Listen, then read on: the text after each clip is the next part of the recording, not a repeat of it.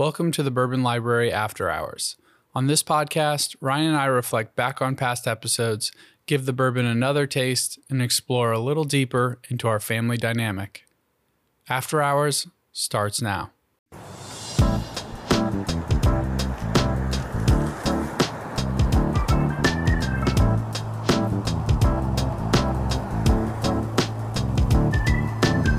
Welcome to the Bourbon Library After Hours. In this episode, we will be drinking Michters Bourbon. Michters small batch US 1. US 1 straight bourbon. This was episode 3 in the Bourbon Library podcast. And it's a good episode. Just listening to it now, it's super solid. It's kind of funny. It's a little immature at times. Oh, very immature. Seriously immature. It's fun though. We are finding our footing a little bit. Yeah, we're very jokey, but I think it gets through. And also, I mean, we can talk about this in a second, but well, I was going to say this is what I love about art. Like I think people take stuff, art and food, we take it too seriously sometimes, and bourbon too is always like bearded dudes, cigars. The whole thing is just very serious and like nerdy, and I just think it's like, it can be pretend. It's like alcohol and it's fine bourbons, and like whiskeys. The prices can be kind of like all over the place, so it can be a little nose in the air. Yeah, and I think there should be easy points of access, and it can be lighthearted and playful and fun. I mean, that's what we do in our work in general, right? We fuck with the whole thing. And for us to be in the bourbon world, it has to be those things. Yeah. For us to exist, that's basically it has to be hilarious and weird and not know that much. for us to be a part of it. We want to play too, Coach. Put me in, Coach. Make the scoreboard different. And we're both fucking Happy Gilmore in the bourbon world. Yeah. All right. We swing hard. Let's taste it. You want to pour it? Yep, you pour it this time. Oh, that's a beautiful sound. Just listen to that, folks. Woo. Yeah. You know what? Let me say this about Michters before we smell and taste it and enjoy it. Since this episode, have not had Michters, have spent, every time I talk about bourbon, I think about Michters. It was not one I would have picked out purely by the name. Because I thought it was an Irish whiskey, and I don't love Irish whiskeys. But we learned that it's not that, and the name is a combination of the creator's two names or whatever. The two sons. Peter and Mitchell? Yeah. And so, but I loved it. I remember loving it. Now, I love every bourbon 2 or 3 sips in our episodes typically. So, or at least I try to find something I like about it. If you go in, these companies are obviously not, the big companies at least know what they're doing. They just have very specific flavor choices, or they've made very specific decisions. But because you kind of have to, right? So to be unique and but to also be a big player in the game, you can't just be messing around. So if you go looking, you're going to find something about it probably that you find rewarding. But Michters is the first one where I was like, I hadn't tried it, and I was like, oh, this is really good. This might become my bourbon. Ironically, I haven't had it since, so this is exciting. Yeah, let's smell it. What are you smelling? Interesting. Like a locker room. Yeah, like socks. Like socks. Kind of stinks. Yeah, I mean, that is another whiskey tasting tip that I learned watching a Fred Minnick video. Was like one of the first things you do after you look at the color, look at the legs, is you smell for flaws. So like some of the turpentine, some of that. Yeah, ethanol. that's sort of, I get the turpentine vibe or something out of the gate, but then afterwards you try to find that sweetness.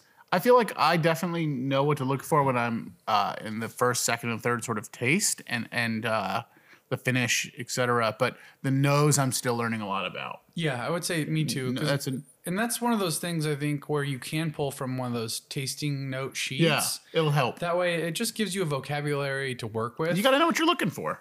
Yeah, because how would you know or where to start? Yeah, exactly. I actually, and then I'm getting a lot of floral notes on the nose, and I don't know if that There's like one smell in it I don't like that feels unnatural, and one smell that is very floral. Absolutely. Also, trying different nose sides has an impact, which is kind of cool. I just found that out the other day, and I think that's very cool. Another Fred Minnick golden nugget. Yeah, totally useful. Thanks, Fred. Fred, geez, stop giving us all this information. Stop with all your information. Is this just us saying stuff Fred said? Sorry, Fred. No, Fred, seriously. Cheers. Let's give it a try. Yeah. I got to clear my nose. When I looked at you, I just started clearing my nose too. I don't think that I needed to. Sometimes I cough because the alcohol. Is this higher proof?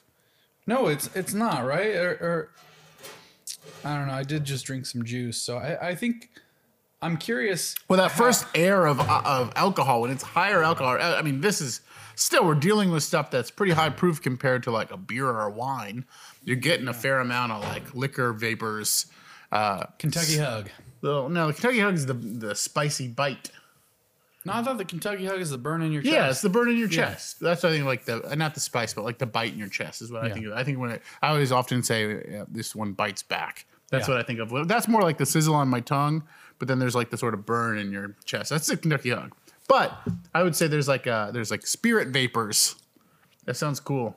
Spirit vapors. Yeah, it does. That sort of makes me cough sometimes. My first like, whew.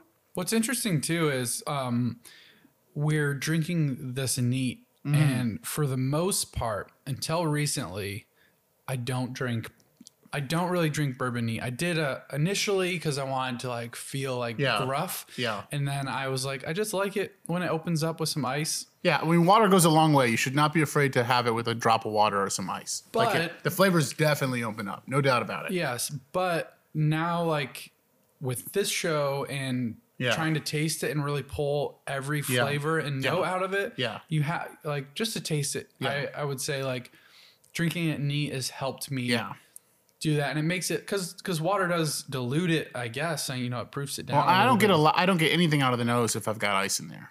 Yeah, because it just smells cold. It smells like ice. And alcohol. But yeah, I mean it's super floral. So it always tastes different to me. I like Michters. I like Michters a lot. I think Michters is very sweet.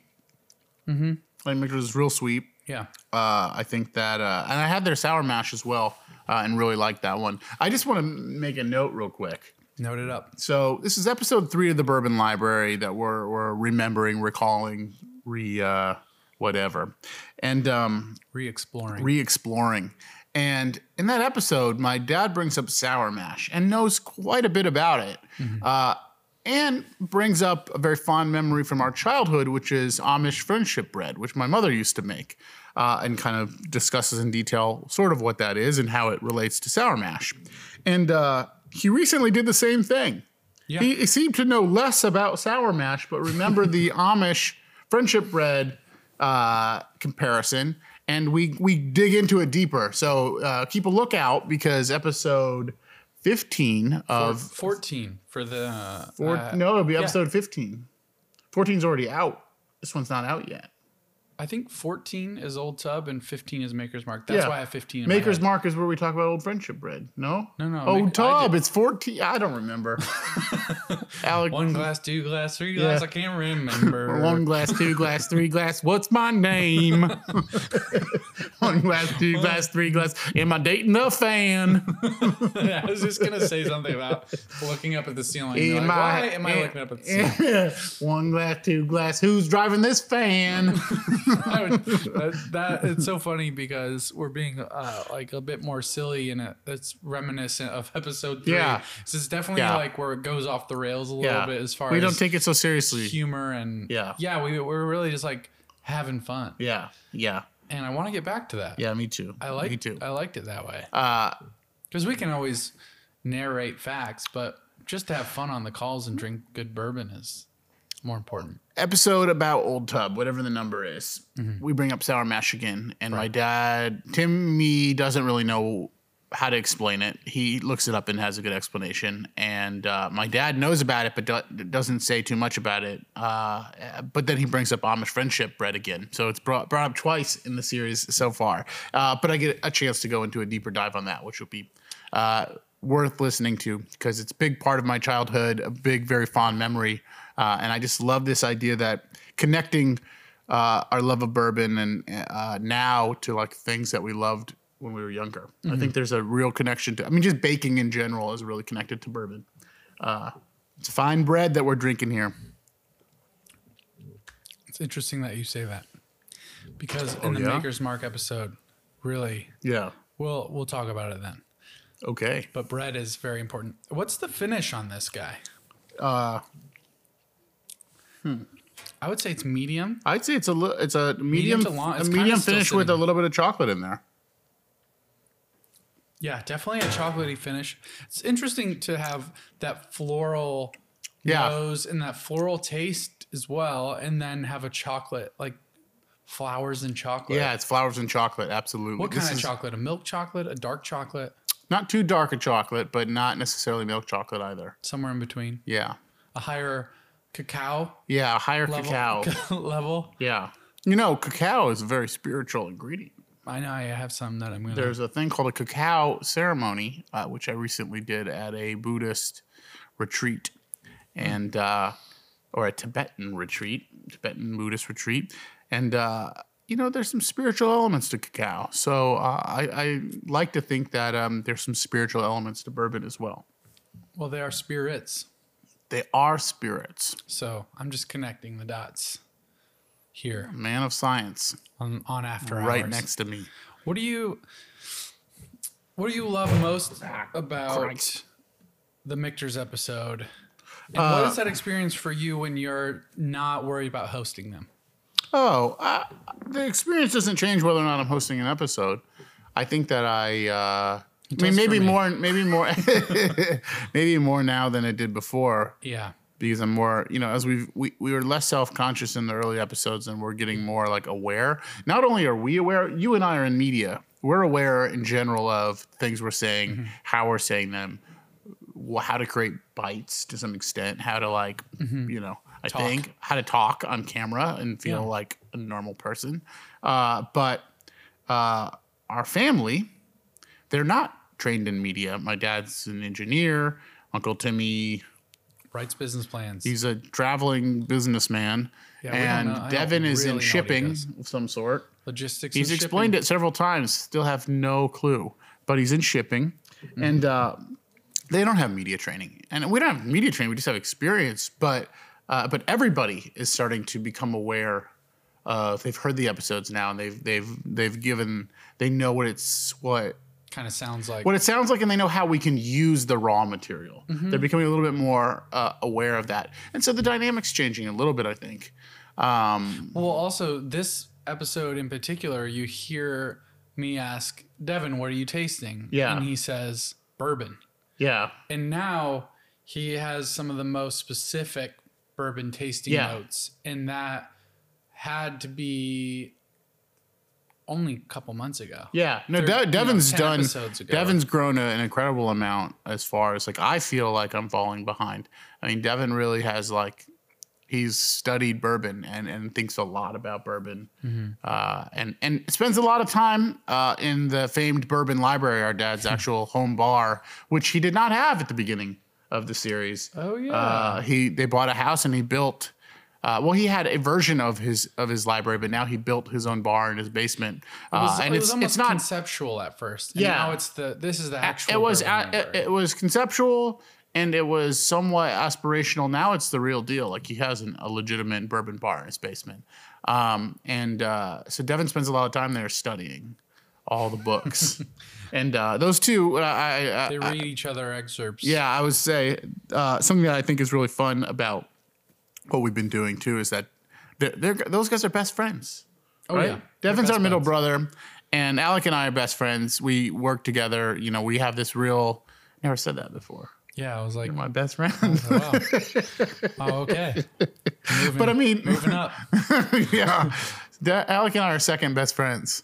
No, but we spend a lot of time together. We're very close, and my dad and Devin are really close, and almost like brothers in a way. The way they act together, they kind of team up. They team up, and I've seen my. Sounds horrible, but I've seen my dad punch Devin. What? Yeah, like he got mad at Devin. He punched Devin, not like in the face or anything, but like no. Devin tossed a cat onto my dad's lap, and my dad was wearing what appeared to be oh no, that was a different time. What appeared to be wind pants or something, wind pants. And the cat ripped the pants, and my dad just got mad. Daddy got mad. And he punched Devin. Like Bruce Lee style, just from the chest. But I remember being like, it's weird because we're adults now. Yeah. And like Devin was kind of like, yeah. No, I had that coming. Touched the hot stove and was like, yeah, that burned. So it was weird. Yeah.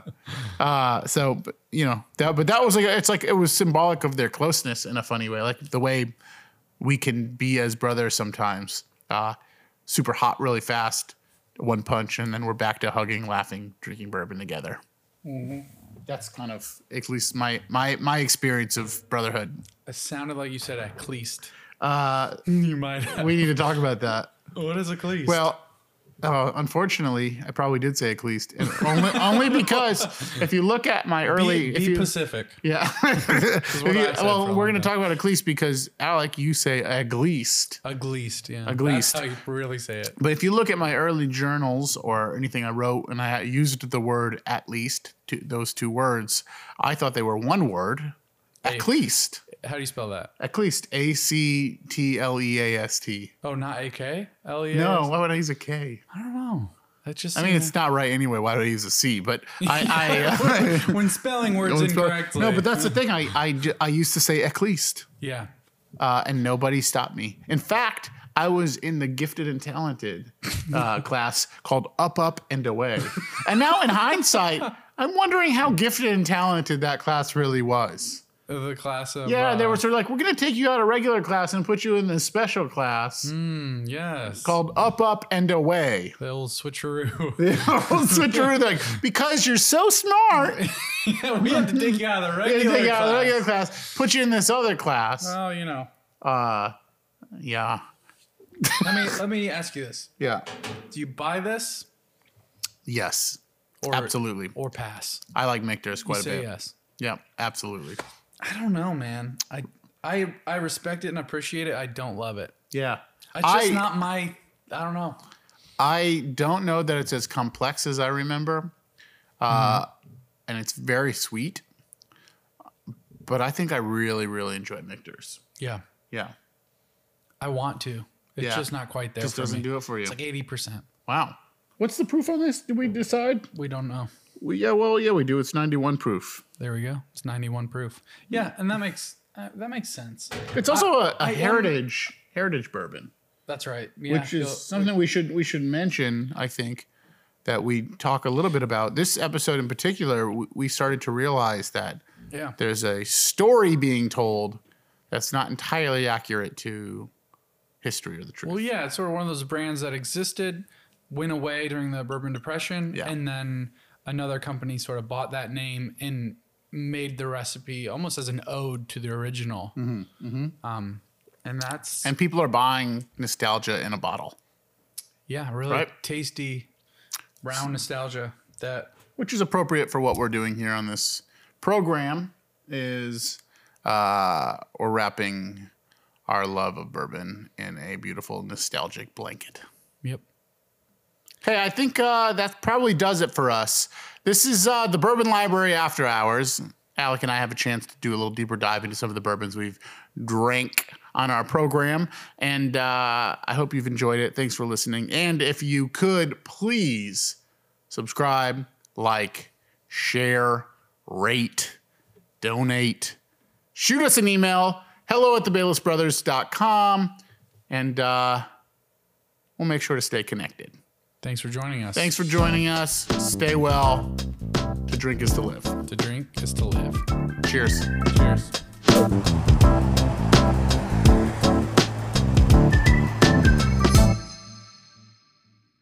That was After Hours. Thanks for listening.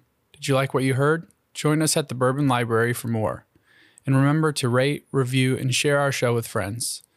It's more fun drinking together. All right, until next time. Cheers.